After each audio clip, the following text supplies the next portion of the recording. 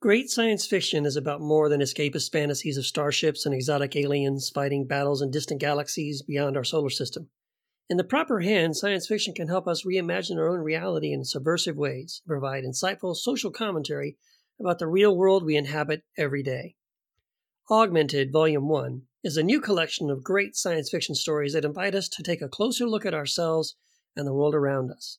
Our contributors examine the futility of war, the dangers of xenophobia, the importance of caring for our environment, the risks associated with technology, the rise of artificial intelligence, and they remind us of all the ways we can lose our humanity if we're not careful. These 19 stories are thrilling, mind-bending, frightening, thought-provoking, and sometimes hilarious snapshots of life in at least one of our possible futures. We hope you find something to love about all of them. Augmented, Volume 1, a short story anthology of great science fiction stories available now on Amazon.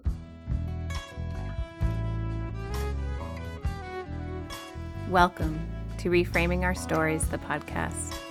This podcast is about provocative conversations with beautiful thinkers about topics that matter and the stories that have helped them reframe their lives.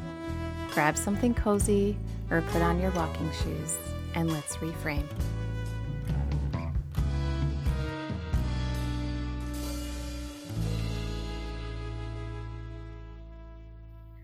Welcome back to Reframing Our Stories. I am so glad you're here. It's been such a delight to get to talk to my guests today, and I think you will find that you will learn a lot from them. I would love if you would be willing to share this podcast with some of your friends, because, what do we need to talk more about in our world? But we need to talk more about sex. And often the hard topic of religion. Sex and religion, those are the things that make people uncomfortable. But it's also the areas of our lives that are impacted the most in ways that of how we feel about ourselves. And so if you could go ahead and share an episode with a friend, or if you could rate us on iTunes or wherever you listen to your podcast, we would absolutely love that. It's a great joy for us to do this podcast. I want to be able to provide you with more stories that have been reframed. One of the things that I know as an adult, now that we're adulting, it's that I feel like the one thing that is to be true of all adults is that we are deconstructing the blocks we were given in childhood that no longer make sense and are no longer offering a dwelling in which we want to reside. For many, that has been in religion, and as you have heard on my podcast, I talk about that frequently. This rings true for Julia Postema and Jeremiah Gibson as well.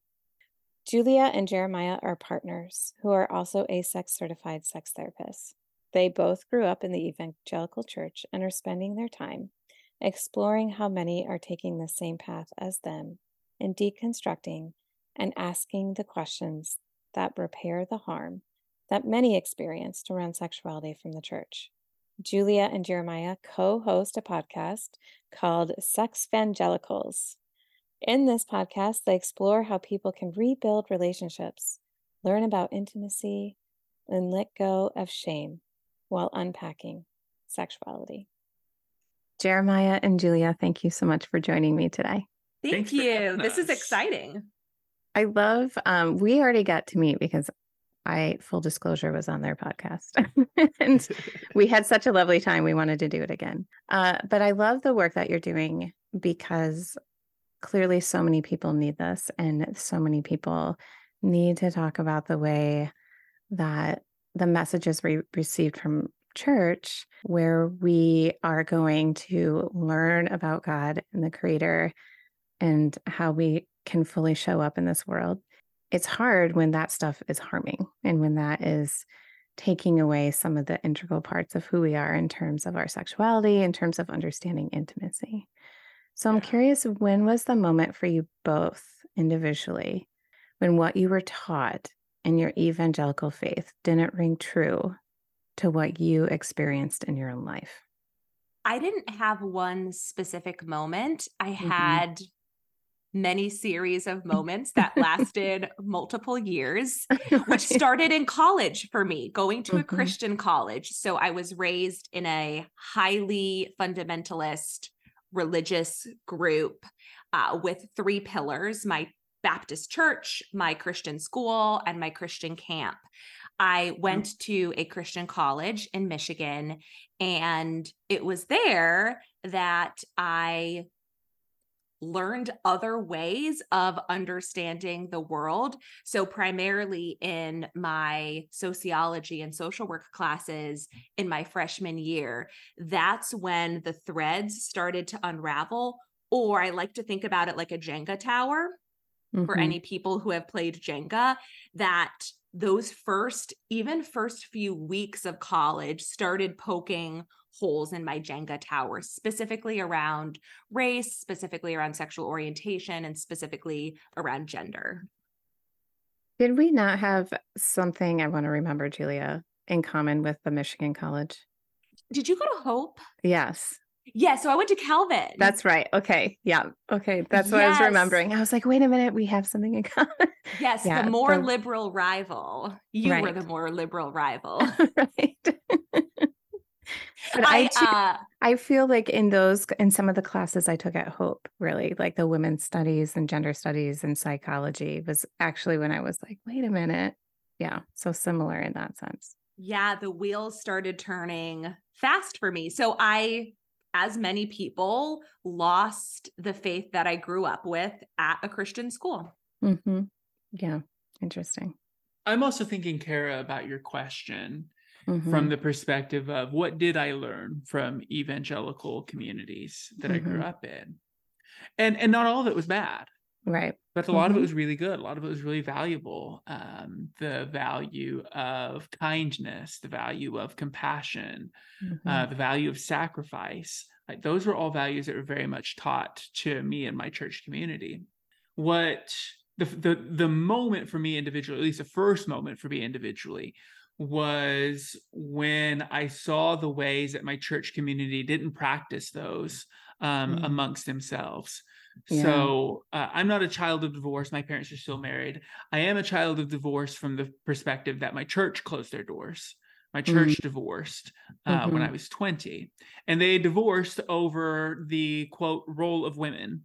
Interesting. I roll. Love the language of that. Yeah, yikes. Up for debate. Up for debate. Yeah. Can they be allowed in the doors? Do they exist? What do they do? Just like Oh, Just God. they. exactly. And like, and my parents were pretty annoyed, I think, by the conflict that was happening too. Even though they have like different beliefs now about gender and gender variance than I do. But to see for the first time, 16, 17, 18, a lot of the conflict happening, being a person for whom I felt most confident in church spaces. Mm. I was, I was acknowledged, I was appreciated the most in church spaces. So I got stuck then in this bind between, like, the adults around me are acting like idiots, Mhm. and yet I am also in this space. Like, this is the space where I feel like a sense of purpose, a sense of belonging. So trying to navigate that, I think, contributed to me staying in church spaces for a much longer time after Mhm. I was in high school. So I think I just identify with both of you on that. Like, I feel like church for me too was also a space where I felt acknowledged, where I felt seen, and where I could actually explore as a female being in a leadership position, because I was in the ELCA Lutheran Church. And so where they, have women pastors and things like that. Uh, there is a and role for women, there There is a is role a for and it women does there. include pastorship. It's Right. great. Good job, ELCA. But I still had, growing up in the 90s with the purity culture, and still, all of that was really ingrained, I think, in the culture too, in which I lived in. But it was also, I feel like at Hope College, where I started to question so many things that were happening around me, and like seeing the chapel service, and then also recognizing that some people were going into this chapel service just to like meet girls and be like, let me see like who I can hook, or like who could I be with. And it was almost like people were showing one another up and how they worshiped. It was like real weird. Yeah. I was gonna say, I love, Kara, how you almost said hooked up. I know. And there's a form of hooking up in It's a form, evangelical it's like the culture. Christian hooking up Yeah. experience, right? That's hilarious. Yeah, I was like, Yeah. this is super weird. Like, Yeah. it's like you're trying to find your forever partner, but you're like, that Right. girl's cute. Come sit with me, being my wing That's person. And it's right. like real weird. Oh, look at him worship. Yeah, Oh, it's so hot. look at him raise his hands. So it was So- very strange, but also true, sadly. but also true. Yeah. So Yes, absolutely. I could just think of so many iterations of that, not just at Christian college, but in so many church groups that I've been a part of. Yeah. mhm, mhm. So how did you shift then? Because since we were just talking a little bit about purity culture, how did you shift from living in this purity culture and like having your Jenga pieces kind of start coming out to then going into studying sexuality, right? Because that can be for many people a big jump to be like, what? Yeah. What was interesting for me is that I started studying sexuality while I was still technically living in purity culture. Okay. So I was employed by a church Mhm. for about 5 years. So my 20s, my career of choice was music ministry. And so I worked at a couple of different churches and began to study therapy in my mid-20s, and that became kind of my main form of income and way that I spent most of my time. But when I moved to Boston, the church I went to knew that I did music ministry and was looking for, as a small church, looking for music minister, and said, "Hey, Jeremiah, do you want to do this?" I'm like, "Okay, fine." So 5 years later, I'm still like paid staff and getting paid to lead worship at this church, and so it was during that time that I began studying sexuality, and studying sexuality as an extension of couples therapy. Okay. So my boss and a few of my colleagues are sex therapists. And my boss pulls me aside one day and says, "Hey, Jeremiah, I know you're interested in couples therapy. I think it's really important for you to get some additional study in this to make this a specialty. I'm opening up a sex therapy training program. I'd love to have you be a part of this. I'll subsidize it for you."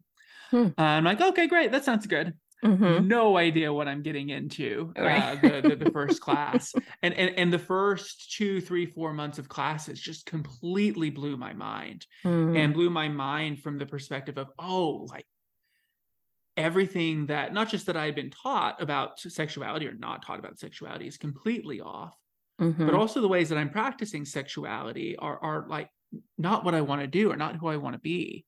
Right. And so I began like talking about that with my ex, talking about with the church.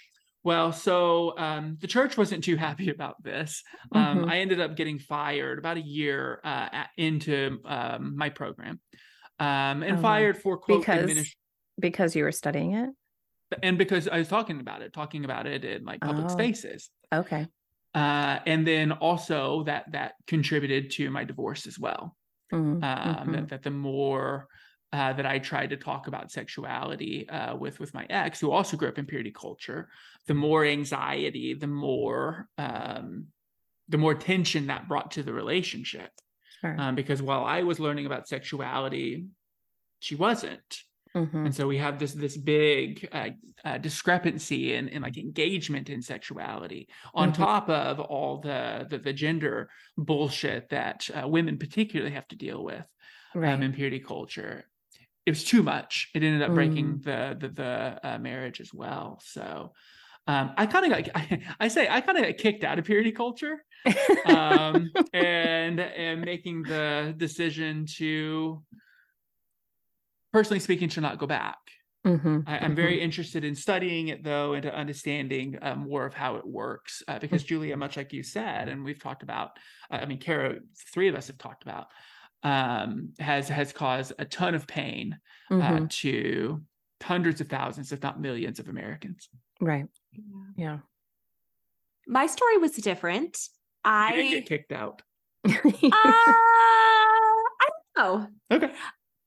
I am also divorced. I got married when I was young. I was 22, which is young to me now, but within many Christian groups, that's actually a very average, or for my community's older age. I had many friends get married 19, 20, 21. Wow. So this didn't seem young to me at the time. At the time, I would have identified as some sort of progressive Christian. So I had unlearned many of the terrible messages I had received growing up around social and political structures, specifically around different forms of civil rights. But what's interesting is that for me and for so many people, the purity culture pieces of our indoctrination tend to be the most difficult to actually dislodge. For me, I had this backpack that I thought I had emptied. I would call it the evangelical backpack. I thought I had emptied it. I had even become really passionate that the churches I would go to would be affirming of queer folks and have specific policies and statements around racial justice, et cetera, while being pretty blind to the role of purity culture that was still deeply a part of my life when I got married, despite all these other changes. So like many people, I was totally unaware of the negative impact of purity culture until after I got married at 22. And then I was in a marriage with a lot of problems, even though my ex-husband and I had much love for each other, and I believe worked very, very hard to have a relationship that would be sustainable. We did go to sex therapy in Boston when we moved from Columbus to Boston, and we met a phenomenal sex therapist. I think about her often. She has changed my life for the better. Even though my ex-husband and I decided to get divorced, that was just an instrumental part of my healing journey. And my former therapist was actually the one to suggest that I become trained in sexual health. So I was already a practicing therapist at the time. Amazing. And it was one of the most healing therapeutic moments for her to say, if you wanted to become a sex therapist, you would be a great sex therapist. That's awesome. So both of you experienced within your marriage, the more you've kind of learned about sexuality, and the more you recognize the way that purity culture impacted you, like what were some of those things that showed up, if you don't mind speaking about, where before it was like a blind spot? Yeah, that's a great question.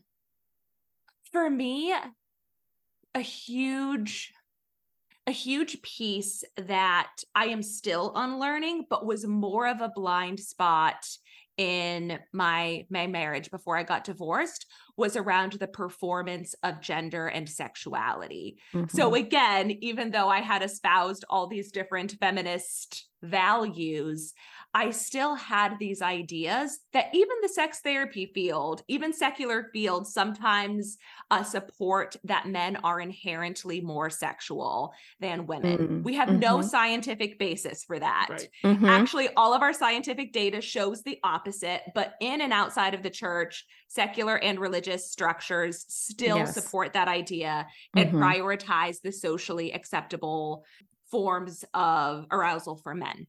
So in my marriage, I really deferred to what I thought my spouse wanted. And that didn't allow me to do any exploration on what pleasure was for me, either as an individual or a relational person. All parts of my sexuality were bifurcated because I had no resources to support that on either a personal or marital kind of level. Another thing that we learn in purity culture that is both misogynist and misandrous is this idea that men are these I learned sexual aggressors. That's the specific language I learned growing up. And when my ex-husband didn't want to have sex with me as much as I was told that he would want to have sex with me, I felt incredibly rejected.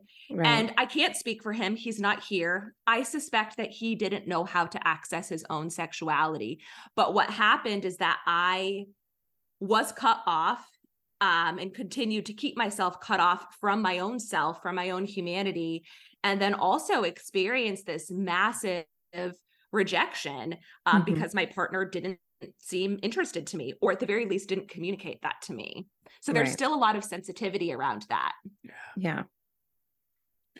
In answering, go ahead, Kara. Sorry. I was just saying, like, you know, again, like I've been talking again so much about gender roles as I continue to research and do different things. And it's like you said, the whole aspect of men inherently being more sexual, also having more of the, you know, visual physical stimulation too. Like I'm always like, what?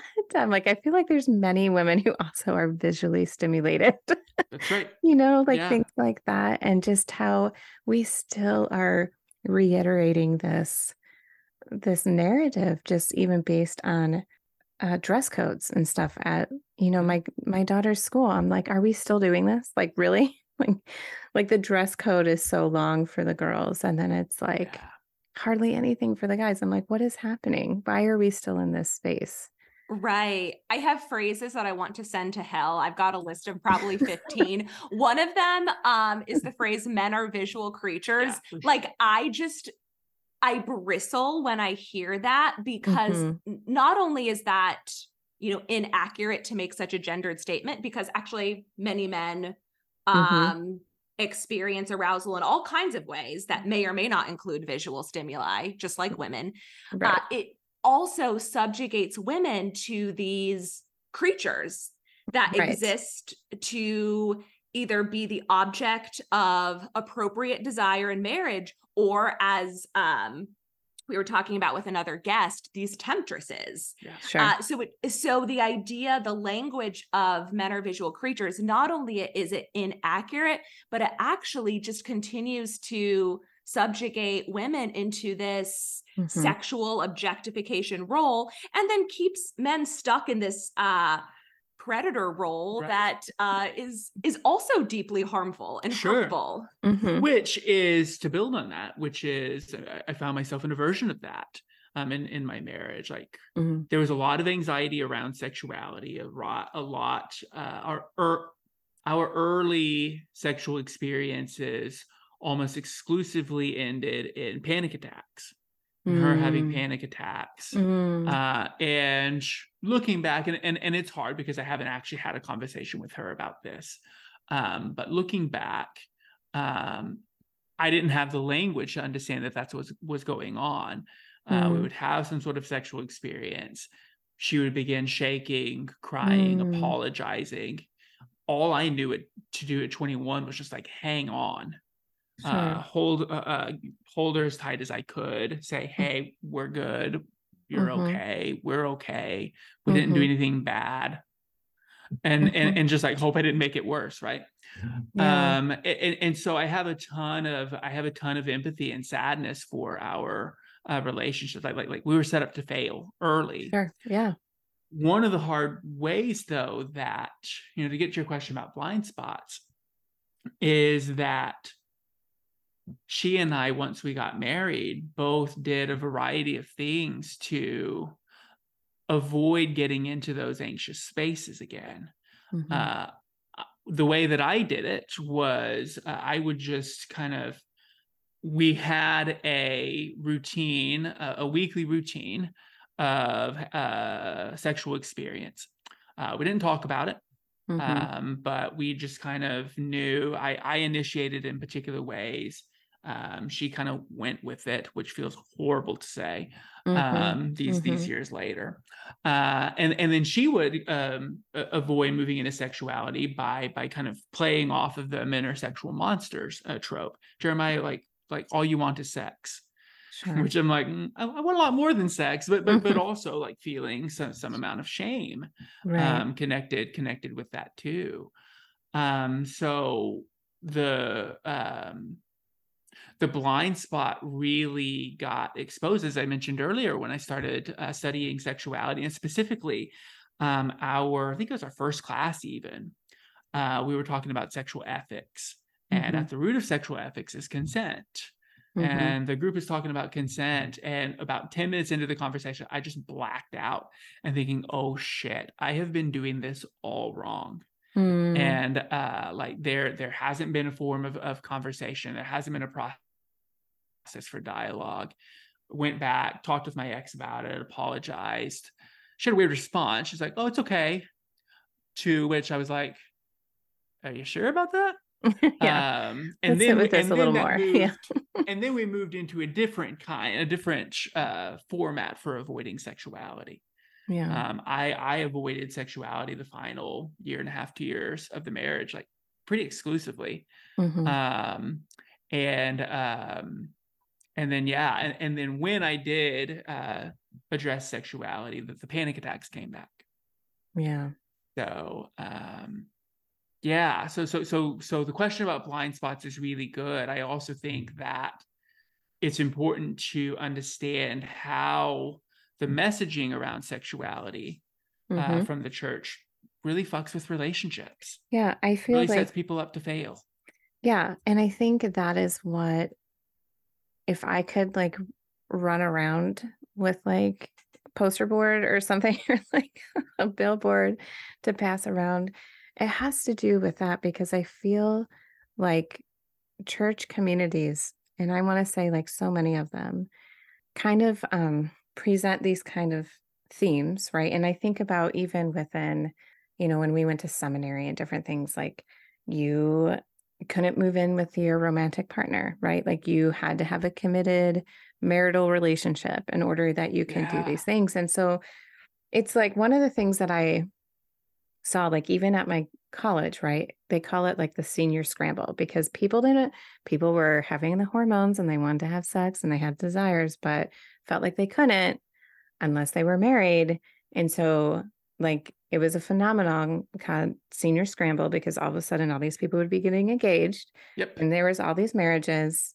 And then even in seminary, it was like people were like getting married to like live with their partners and doing all these things. And like looking back, I was like, the church and the fact that we have this little thing that says you have to be married to experience sex, and like relationships need to look like this, is actually, again, setting us up for failure, and like and putting a wedge, I think, in what could be real intimacy and connection, because we're not even given the chance to discover what that is.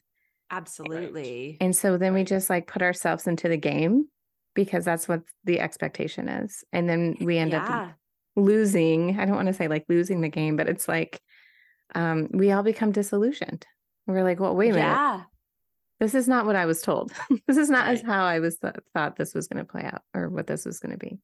Absolutely. And for me, when I did get divorced, for a period of time, I did not have contact with family members, and I had many people explicitly or in more subtle ways communicate judgment and rejection. And what was so hurtful to me, and what is still hurtful, is that the very structures and people who set me up to fail by giving me either no education or education that was simply false about sexuality, but also about relationships in general. And the same people who told me the only way I could experience this without sin was to get married, they were then the same people to shame me when that didn't work.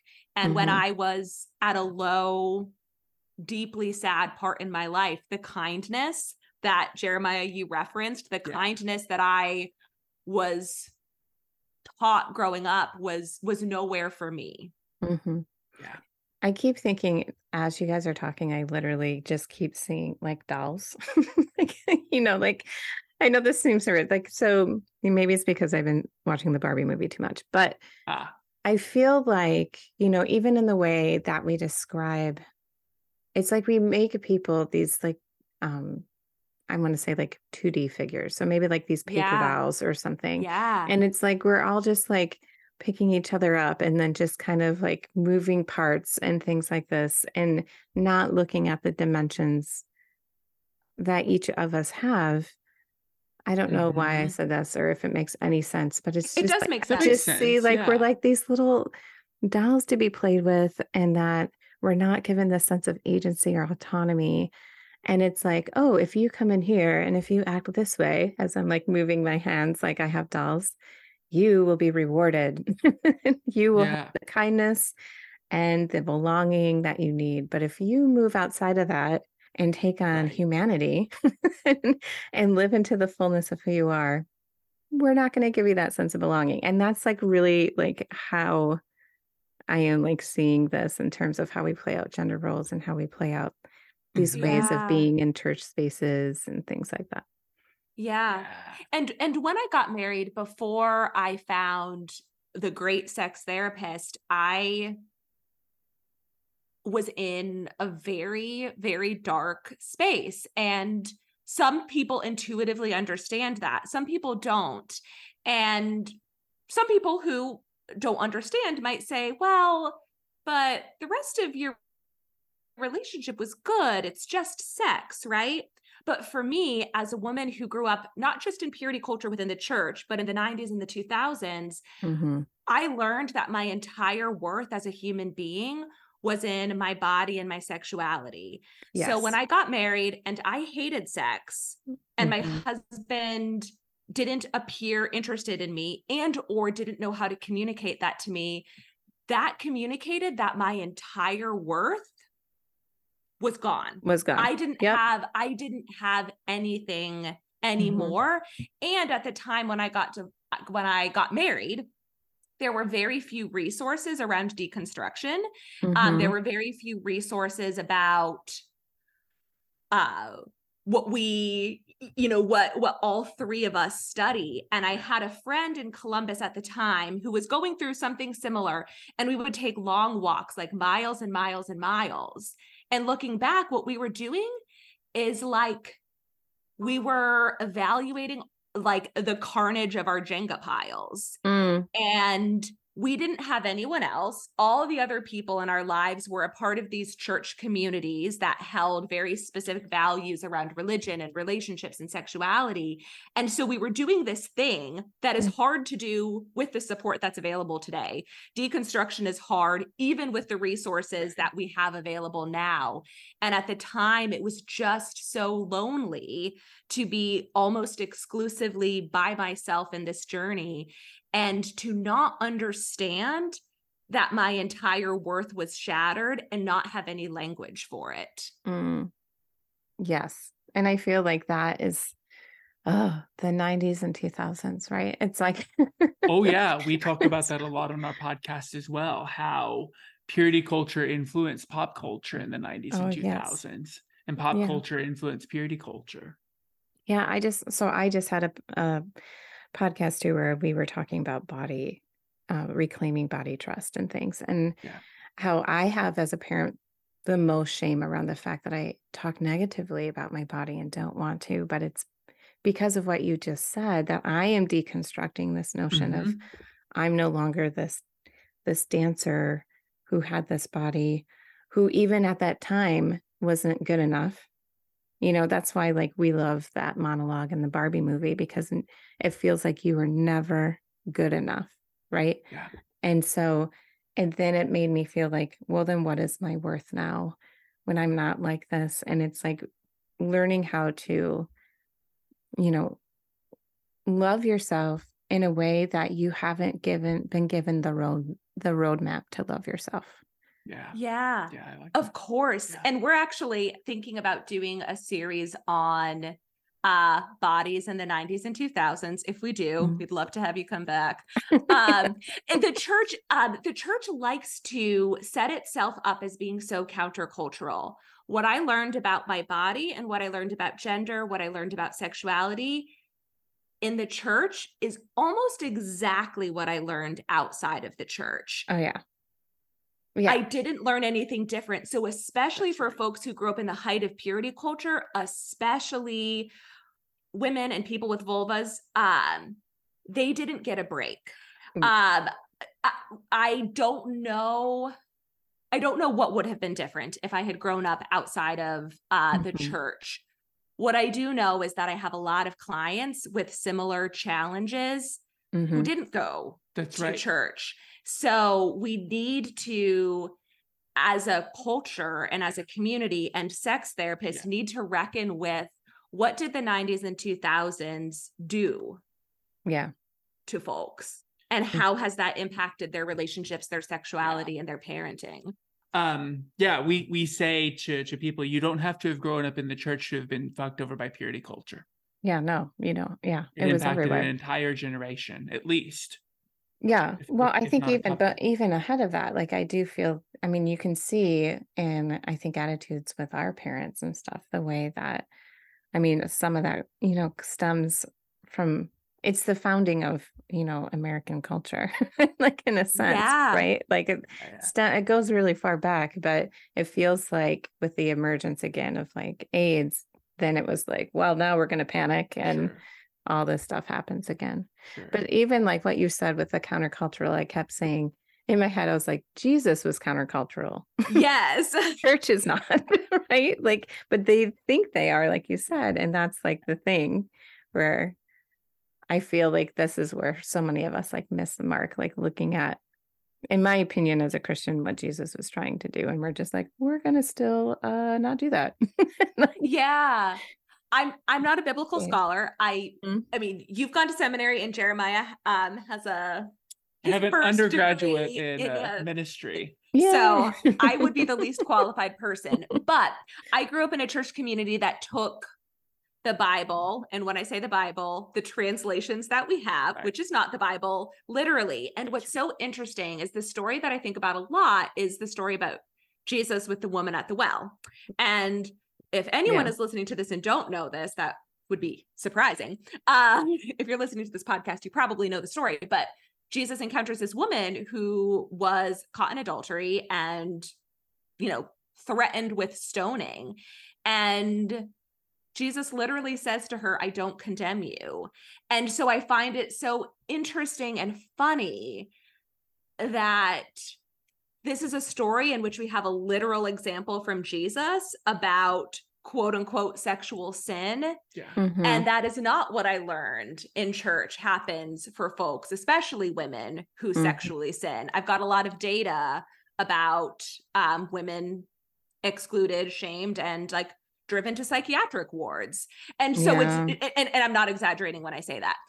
So it's just fascinating to see the way that the church can misuse and weaponize Jesus. Yeah. I mean, that's yes, like we could spend hours on that, right? So my question for you guys then as a couple who are in a partnership and are doing the same profession, what have you learned the most from one another? And then how do you care for yourselves? Yeah. I've learned a lot from Julia. Well, first of all, a couple things. This was my relationship, Julia, with you was the relationship after my marriage. And so this is the relationship in which I learned all sorts of things, how to talk about sexuality, for instance, how to resolve conflict, how to engage in conflict in an effective way. So there's all sorts of stuff that I've learned on the fly that you and I have picked up together. And I'm super thankful, Julia, for your patience, for your kindness in my process of picking some of this up. I think the thing that stands out to me the most is I've learned, Julia, a lot from you about transitions and about the importance of transitions. So for example, let's say you and I make an agreement to, let's say that you and I make an agreement to have sex, that the conversation and what's on the docket isn't just about like, what are we going to do sexually? It's about what's going to lead up into it, and what's going to lead up into it, like the 2, 3, 4 hours prior, and how, what do you need? I've been thinking about also, what do I need, kind of leading into that. And then also, what are we going to do the 2, 3, 4 hours, or in our case, day or two, kind of after that, so that a sexual experience, and I'm using sex as an example, right? This could also be true for hiking. This could be true for any number of things that we love to do together, that the experience is not just about the experience, but it's everything that leads up to it, and it's everything that follows it. So thinking, you've helped me to think more about, to be more intentional about time, and to change my relationship with time. I can be pretty, I can be pretty narrow-minded when it comes to time, and just thinking about, okay, like, what's the next 5 minutes in front of me? You've helped me kind of expand that, and to also think more contextually, and to I think involve and invite a lot more depth into my life. Thank you. You're welcome. Thanks. We didn't rehearse this. I know. I was like, that was nicely said. And like, as someone listening, I was like, oh, that's very nice. Yeah, that's very kind. Thanks. I mean, similarly to you, Jeremiah, this relationship has given me space to practice what I learned, to practice what I didn't learn growing up in a fundamentalist context. So as I did couples therapy with my ex-husband, I was able to start practicing new ways of being in relationship. But that was practice that occurred after years of bad practice. Yeah.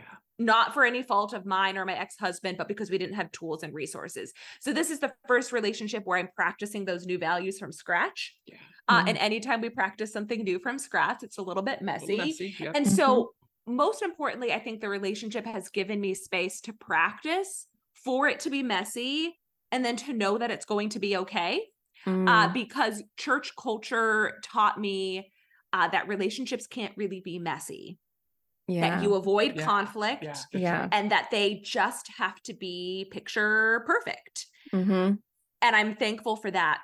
On more of a, what did I learn from you level, what I have learned is that I can be more direct, and I can engage conflict in a more proactive kind of way. Yeah. I am someone who is just naturally, and probably by socialization, more diplomatic. Part of that is by gender. Part of that is my dad is actually a fairly diplomatic person too. So I think that even beyond gender, I have some other like forces that have shaped that in me. And I like that about myself.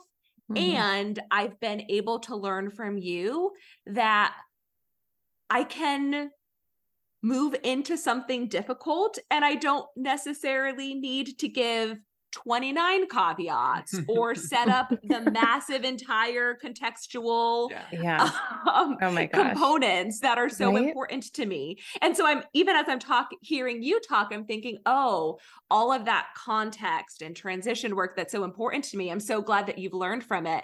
And I think I'm learning that I can be bold enough to move a little bit more into the middle. Yeah.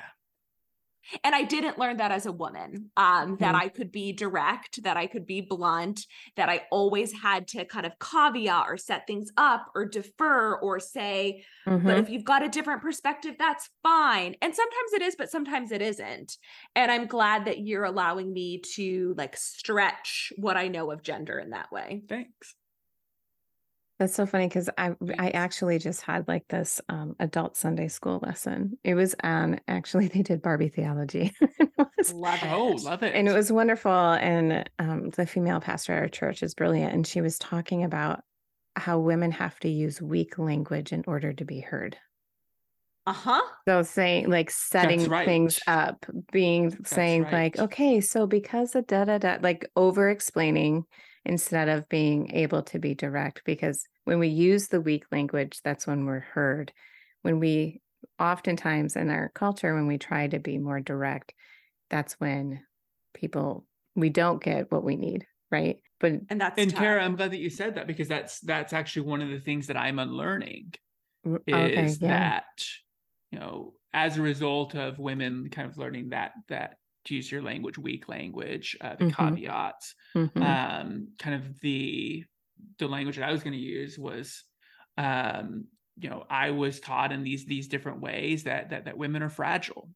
Yeah. And that as a result of that fragility, men need to like come in and like take over. Mm-hmm. And I'm having to do a lot of work to not do that, to trust, Mm-hmm. Julia, that in times that you are in distress, that you're going to be okay, that like you don't need me to come in with like my firefighter suit and just like hose away the fires of distress, which I'm quite good at, and which also sucks for the relationship.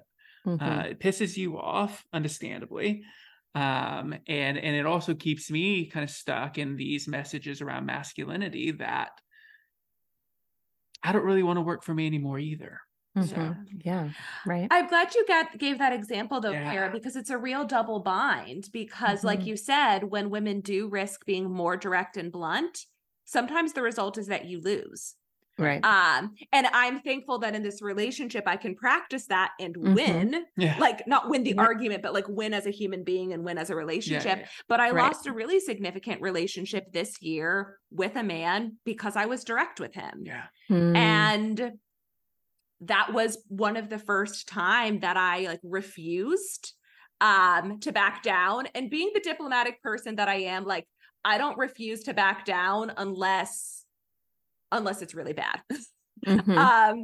Because Mm-hmm. I don't think I will really ever let go of my diplomacy. And so there's also some consequences to relearning and redoing gender. Like Yeah. sometimes you'll have like the exciting moments where you succeed, and then other times you'll lose. Yeah. Well, and I think you guys said it well when you talked about, it's and this is what I say, like in all my workshops, especially related to church culture. I'm like, it's in relationships where we learn. And so that's where it is like by default going to be messy. That's And so right. the fact that we have these expectations of that we have to have perfection is already destroying us. And so like creating space for that mess and knowing, I'm like, but also understanding that sometimes we're going to hurt each other, and Yeah. and so this is also like where you talked about where people didn't meet you with kindness and met you with shame. It's when we stop meeting people out of like care and support and meet them with shame is Yeah. when we all stop growing. Mm-hmm. Like that's when and then it's like, okay, well then what's the point? Right. And so it's knowing how I think what you all are doing of practicing and getting into the mess and being okay with that is what makes us better. Yeah. For sure. Yeah. And couples therapy is all about that. Right. Yeah. So how do you Couples. like if people are afraid, right? Because I think there's this mentality that it can be scary to go to couples therapy, right? Like, because you do have to mirrors will be shown to you in a sense of like how you are. And there are things you have to face. So how do you help people take that step to get to therapy? And then like you as sex therapists, like what do you guys even do in your practices to create a space where people can bring this mess and sort through it? Yeah. Yeah. Normalizing and destigmatizing conflict, especially for evangelical folks. Mm-hmm. Mm-hmm. And for many people, conflict will probably continue to be scary. Sometimes conflict, depending on the nature of it, is inherently scary. Mm-hmm. Sometimes it's not. Mm-hmm. And being able to engage conflict is really healthy. And I will often tell clients, especially if I know they come from a restrictive environment, I will say, I am far more concerned about the couples who come in saying that they don't fight than the couples who can come in and say, we'd like to fight better, or we're fighting and we're having a hard time. Of course we are having a hard time because relationships are messy and difficult and we all need some support. So that would be my first thing, to normalize, destigmatize, and actually say the healthiest couples are the couples who can come to therapy and have a good fight in the presence of a therapist who will support them. Yeah. That's cool. Yeah. Well said. I would also add, Kara, that in couples therapy, the individual is not the client.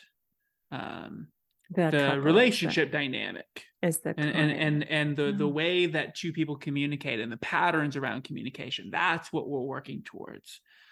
So much of evangelical Christianity, to use language that you used earlier, is rooted in shame, is rooted in criticism, and criticism of the individual specifically. Right. And I think that a lot of folks dodge or are anxious about couples therapy because they're afraid that not only will a professional say, hey, what the hell's wrong with you, but they'll do it in the presence of their partner and create a 2 against 1. Right. And so that's, and unfortunately there are people who work with couples who do that. They are not real couples therapists. You're like, at the core, that space. Absolutely. I'm saying this as like a public service announcement. Like if you are in couples therapy and a couples therapist is not invested in working on the dynamic, the way that the two of you communicate and all the features of that, the nonverbal communications, the time, your relationships with space, all of that. If the couples therapist is not invested in that, and if they're interested in kind of pinning it on one person or the other person, find someone new. Right. Yeah, because I do think, again, that's another narrative that we have had. It's like where we put blame on one person of how things are, but it is the partnership and how it's functioning. It takes two of where these, because we all bring our stuff, and then that stuff is just, dancing around each other. I don't know how to say it, but that's right. Yeah, that makes sense. That's right. Yeah. So the evangelical church, I would say, is still making a lot of noise around purity culture and gender roles, as we've been seeing things playing out politically and then things playing out just culturally. So what is it that, as two individuals who are a part of that church, and it feels like it's still not changing, what would you say to them? Yeah. Well, it isn't changing. And as a sex therapist who works as a sex therapist outside of formal religious structures who works with religious folks, I do my homework. So I am up to date on the most relevant voices in Christian culture around sexuality and religion. I read their books. I listen to their podcasts. And what I am learning in quotes, from those folks today is exactly what I learned when I was 9, 10, and 11 years old. Dominant messages have either not changed or are just cloaked in other language. Yeah. So and I really liked this question because you framed it as the evangelical church is still making a lot of noise, and they are. And what I would say is, okay, anybody who grows up in purity culture and in a fundamentalist or high control religious context, we know what you think about sexuality and relationships. We have read the books. We have gone to the youth group retreats. We have written journals and letters to our future husbands. We know, and we could say it in our sleep. And what I would want is to, in a kind way, but a firm way, not necessarily even a diplomatic way, challenge folks in those communities to have a conversation in which you can talk with someone who has expressed hurt from purity culture, and have a conversation in which at no point do you insert scripture, your perspective, a Bible verse, a book, or anything else, because I can guarantee that person already knows that. Right. And the evangelical church, along with Mormon and Pentecostal groups as well, have not done a good job listening. They have seen folks like myself or Jeremiah stray, that's their language, stray from the church. And rather than asking us about their experience, they have shamed me and other folks for breaking their rules. So I would love the noise to just settle down a little bit so that my clients could tell their stories and actually have them received without any sort of agenda to evangelize to them. I would go ahead. You go ahead first. Oh, just as you were talking, Julia, I was chuckling to myself because you and I are switching gender roles here. You are taking the more like assertive, like cut this shit out. Yeah. And I'm going to take a more like empathetic approach here. Okay. I'm thinking, Kara, about this from two perspectives. Like one, like what do we gain by holding on to gender roles? And we can talk about patriarchy, we can talk about control, all that's important to talk about. It's also important to talk about eschatology, meaning heaven and hell. And how do we get to heaven? How do we avoid hell? Which is deeply rooted in evangelical thought. And one of the ways to do that is to simplify the world. Take out all of the different variables that happen so that it's easier to kind of live our lives in a neat, tidy box so that we can convince ourselves that we're in God's good graces. And one of the ways over the centuries that that's happened is through gender delineations, quote, gender roles that I was referring to earlier. And so I have some empathy that the idea of gender roles is an attempt to simplify a really fearful, fear-driven experience of living in a world where God is wrathful, like, yeah, Yahweh's a dick. You don't know if he's going to invite you into heaven or hell. Grace aside, from this, even with grace-based denominations. And so it makes sense that, in that fear-based paradigm, that they're going to do that you're going to create whatever we can to create as like rigid, as narrow of expectations as we can to be able to check those boxes. So what I would say then is, to answer your question, is to think about this from the perspective of math.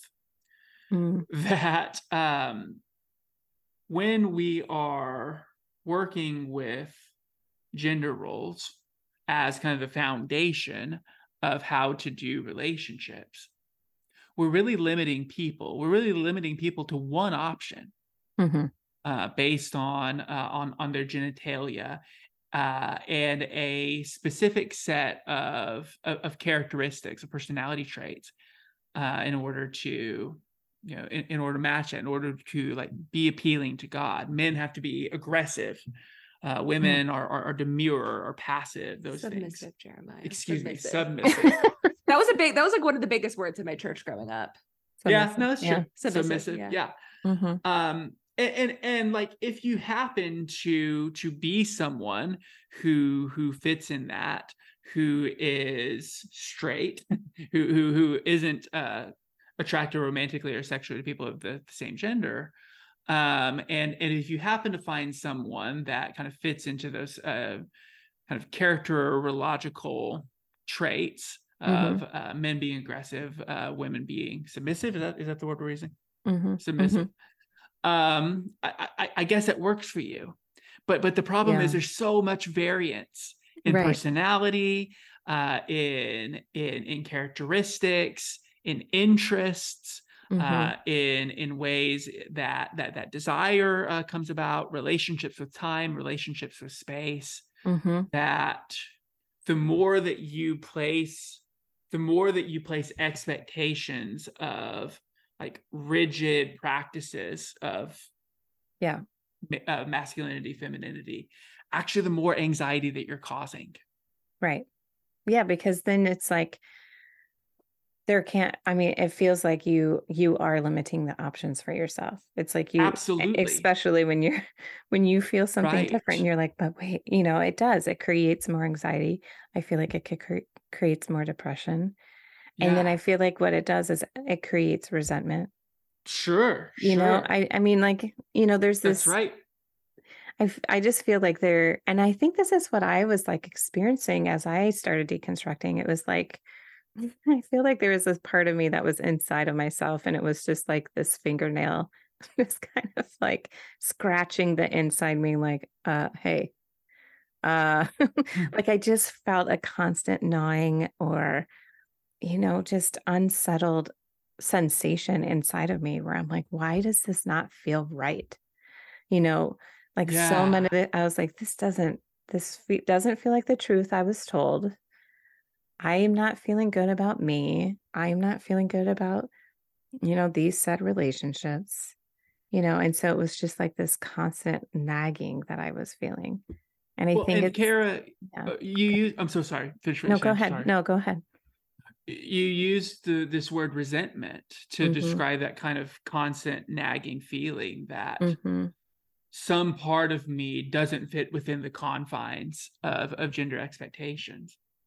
And one of the key things about resentment is not just anger about that. Mm-hmm. Resentment is anger that the system doesn't allow you to talk about, Mm-hmm. that the Mm-hmm. system doesn't allow you to express. Mm-hmm. So then, Kara, I'd be curious to ask you, as you're experiencing that kind of gnawing and clawing, what are your options for exploring that and communicating that and talking about that with other people? Yeah. What are my options now? Or Or as you back were when then? you were growing up, Oh, yeah, and yeah. Well, experiencing that. I feel like I didn't have the language for it, right? Like I was Yeah. like, what does Right. this mean? Um, Yeah. And it's like one of those things where I look back at my journals as we do, and we look back and I just feel sadness for what I was writing and where my mindset was at that Yeah. point. And you're like, oh my gosh. And then there's that part is like, who would I be now? But you also recognize, okay, we all go through these journeys or whatever. But there's just a sense of unknowing and of needing to be good, that whole aspect of I need to be good, um, at then the loss of living into your authenticity. Right. Yeah. And I think that's Yeah. the place where I think people have resentment, but more so like just deep, resounding grief. For sure. There's so much grief. And Mhm. I hope this is okay to say because it's a different question. The question before Mhm. what you asked about the evangelical church making noise is, in your work as a sex therapist and doing the podcast, what have you come to know as truth? And Yeah. when I was reflecting on that today, my answer is a little bit dark. People think that I'm like far more optimistic than I am because of my presentation. I think we had I'm discussed definitely this. the optimist in the Oh, relationship. but I remember when we interviewed you on our podcast, we were talking about Harry Potter because you have Harry Potter in the background. And I'm Yeah. like, whenever I take the test, I'm Slytherin or Gryffindor, and people would never expect me as a Slytherin if they met me, which is why I would be an even greater Slytherin because Mhm. I've got Mhm. like a real connection to the dark. But Mhm. as I was reflecting on that question, my answer was pretty dark, but I think it's important because when uh before I started the process of deconstruction, I had no idea how harmful my experiences were in my life. And then, like you, I had that gnawing, terrible experience. And then I walked hundreds of miles around Columbus, not knowing that my world was falling apart. And Mhm. then I went to therapy. And initially, and even after finishing sex therapy, I remember thinking, okay, well, I'm a highly sensitive person.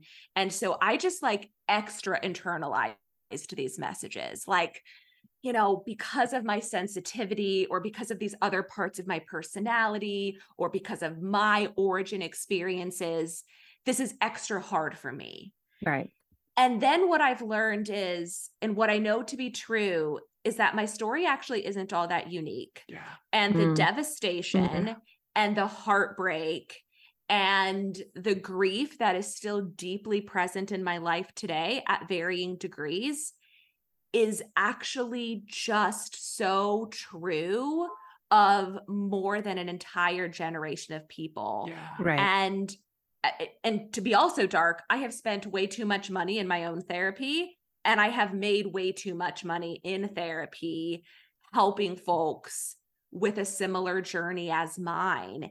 And so I wish that I had known that I wasn't alone. And what I would want people to know is that you're not making up the hurt, the pain, the devastation, or the trauma. Yeah. You are Right. not making it up. That grief is deep and that grief is real, and you didn't cause it. Yeah. Right. No, And yeah. that it can be a really, really healing experience to Mhm. be able to talk about that grief and to name that grief, especially when you name that grief with someone who supports you, who loves you, who you trust, who has your best interest at heart. Mhm. And I think that can be one of the hard things about couples therapy, to go back to the question you asked earlier. But it can also be an incredibly rich and rewarding thing. Yeah, and I've said this on other podcasts and in like all these workshops I do. I kind of, when people get to that point where we open up the space to talk about this, like you said, it's like I'm not alone. I call it like the great exhale, because it's like Yeah. people, I mean, that's what you hear. Like when you get to a space and we name something and multiple people in the room have felt it, you just hear, and it's like finally, Yeah. it's like a person is allowing themselves to feel that and allowing it to breathe into a space. Right. And we're right. like, and here we are. And Now that gets us this. Mm-hmm. and that gets us out of the negative communication patterns that can come with resentment. Right. Because in order to have resentment, you also have to have secrets. Right. You also okay. have to have things that aren't talked about. Exactly. Yeah. Interesting. That's interesting. I don't think I've heard that before. That if you have resentment, you have secrets. Well, there you go. I learn all the time. Unspoken Or things. unspoken things. That's right. Mm-hmm. Yeah. Things we're holding on to that we're not able to let go of yet. That's right. Necessarily. So when people are learning how to understand their sexuality, especially with you all and the work that you do, what are some of the things you advise them to do? Because it often can be scary when we open ourselves up, but it also can be freeing. So what are some of the things that you have said? Yeah. One of the things, two answers to that question. The first one is to zoom out and to think not just about pleasure from the perspective of genital pleasure, but to think about pleasure from a more holistic perspective, and thinking about just in general, what are the things that give that I do, that I have access to, that can give me pleasure. Ways I can engage my body, things I can listen to, things I can see, ways I can engage my senses. And to give yourself and to create spaces within your partnership, for those of you in relationships, to do that relationally, to do those things together. So for me and Julia, a lot of it is hiking. That's something that gives me that I think gives you pleasure. Don't want to speak for you, but starting with that, and then being able to zoom into the physical, the physical pleasure, the genital pleasure. I think that's such an important process, especially for folks in evangelical and Mormon and Pentecostal communities who have been taught to completely divorce themselves from all kinds of pleasure. You are selfish if you do these things for yourself, all those types of things. The second thing that I would encourage about the process, just setting realistic expectations, is that this is slow. Yeah. This is a slow process that's going to take time. Everything from the sexual experience itself. So moving out of the narrative that sexuality has to be spontaneous. I think that's easily a top 3 or 4 most dangerous message around sexuality. The idea that sexuality has to be spontaneous, has to just appear out of nowhere. That you can move into a sexual experience to take whatever time you need to do. And also that you can, remembering that the conversations that you have over sexuality, like, you can come back to them. Mm-hmm. You don't have to tackle everything at once. You know, your bodies are evolving, your interests are evolving, your desires are evolving. So really setting the expectations that this is going to be a slower process than you think it's going to be. Right. And that's great. That's fantastic. Slow is not a bad word. Mm-hmm. Mm-hmm. So But those I would be feel, the two. and I feel though, and this is like kind of going back from when we were talking before we got on about our sabbatical and what I learned about slowness and the American culture. I think part of the issue we have too is we're always so hurried. We're in a hurry constantly, and then also we're so performance based. And Sure. so it And outcomes inhibits, driven. Yeah, it inhibits the way we enter in. that's right. Yeah. I completely agree with you. Those would be the two items that I would say as well. And folks from a variety of evangelical communities can probably relate to, oh, I was told no to sex, but I was also told pleasure in general is bad. So for me, in and outside of church, there was a lot of messages about pleasure, right? We suppress pleasure with food. We suppress pleasure with sleep. We suppress pleasure with play, with rest, with beautiful things, whatever it is. All kinds of pleasure for me was demonized, not just sexuality. So I like the idea of finding pleasure and finding something pleasurable every single day. If you can find a good sex therapist, that's really important. It's important for the expertise, but I would also say whether you're going as a couple, if you're partnered, or you're going as an individual, therapy is important because, to go back to the darkness, it can sometimes feel really hopeless, and you need to have someone who can hold hope for you when you don't have the capacity. Because I also think it's a myth, and actually a really harmful myth, that we should or even could be hopeful all the time. Like, life is way too hard for that. So if you have a good therapeutic relationship, like, that is someone who can say, okay, today is a hopeless day. We don't actually need to change that, but like, I'm going to hold on to the hope for you, like, while you grieve.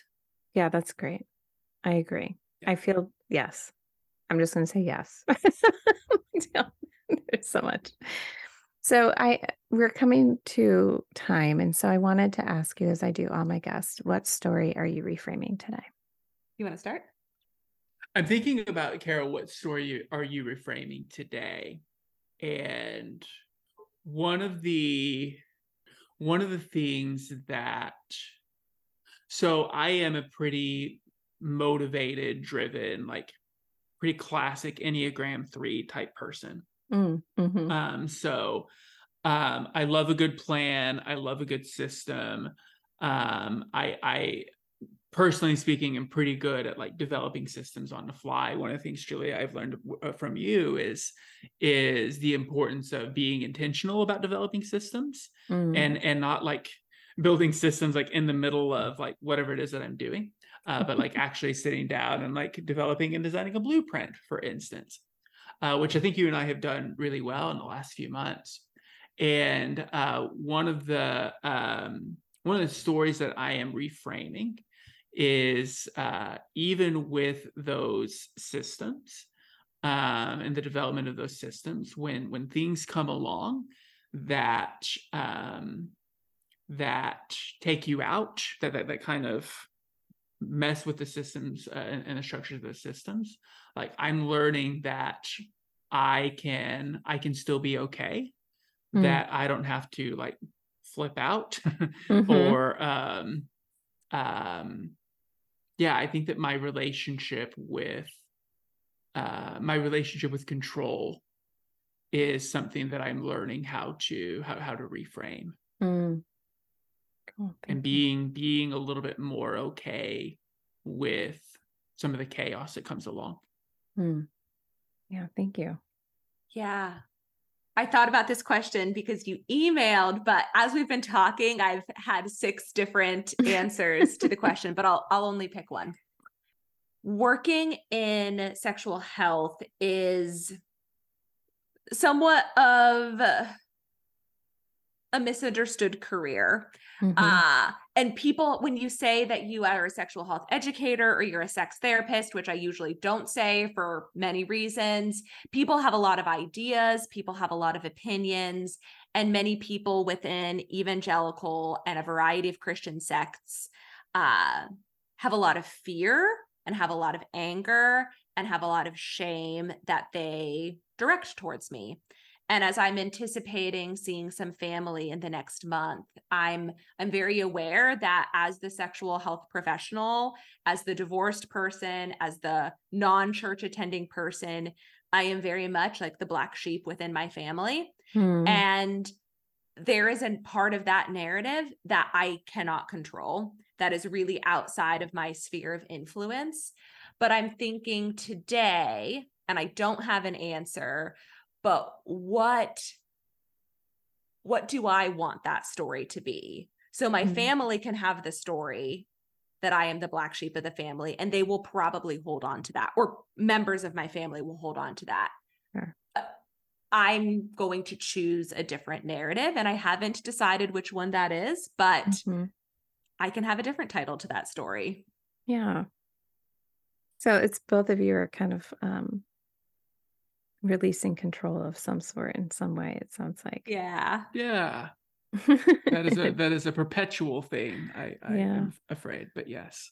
Yes. Well, I enjoyed the two of you so much, and Thanks, love Kara. our Enjoyed conversations. Yeah. So I just really appreciate you coming on the show. And how can people find your podcast or reach out to you if they're interested in therapy, especially in the Massachusetts area, correct? That's where you're licensed through. That's right. Yeah, we are licensed in Massachusetts. Both of us are certified sex therapists.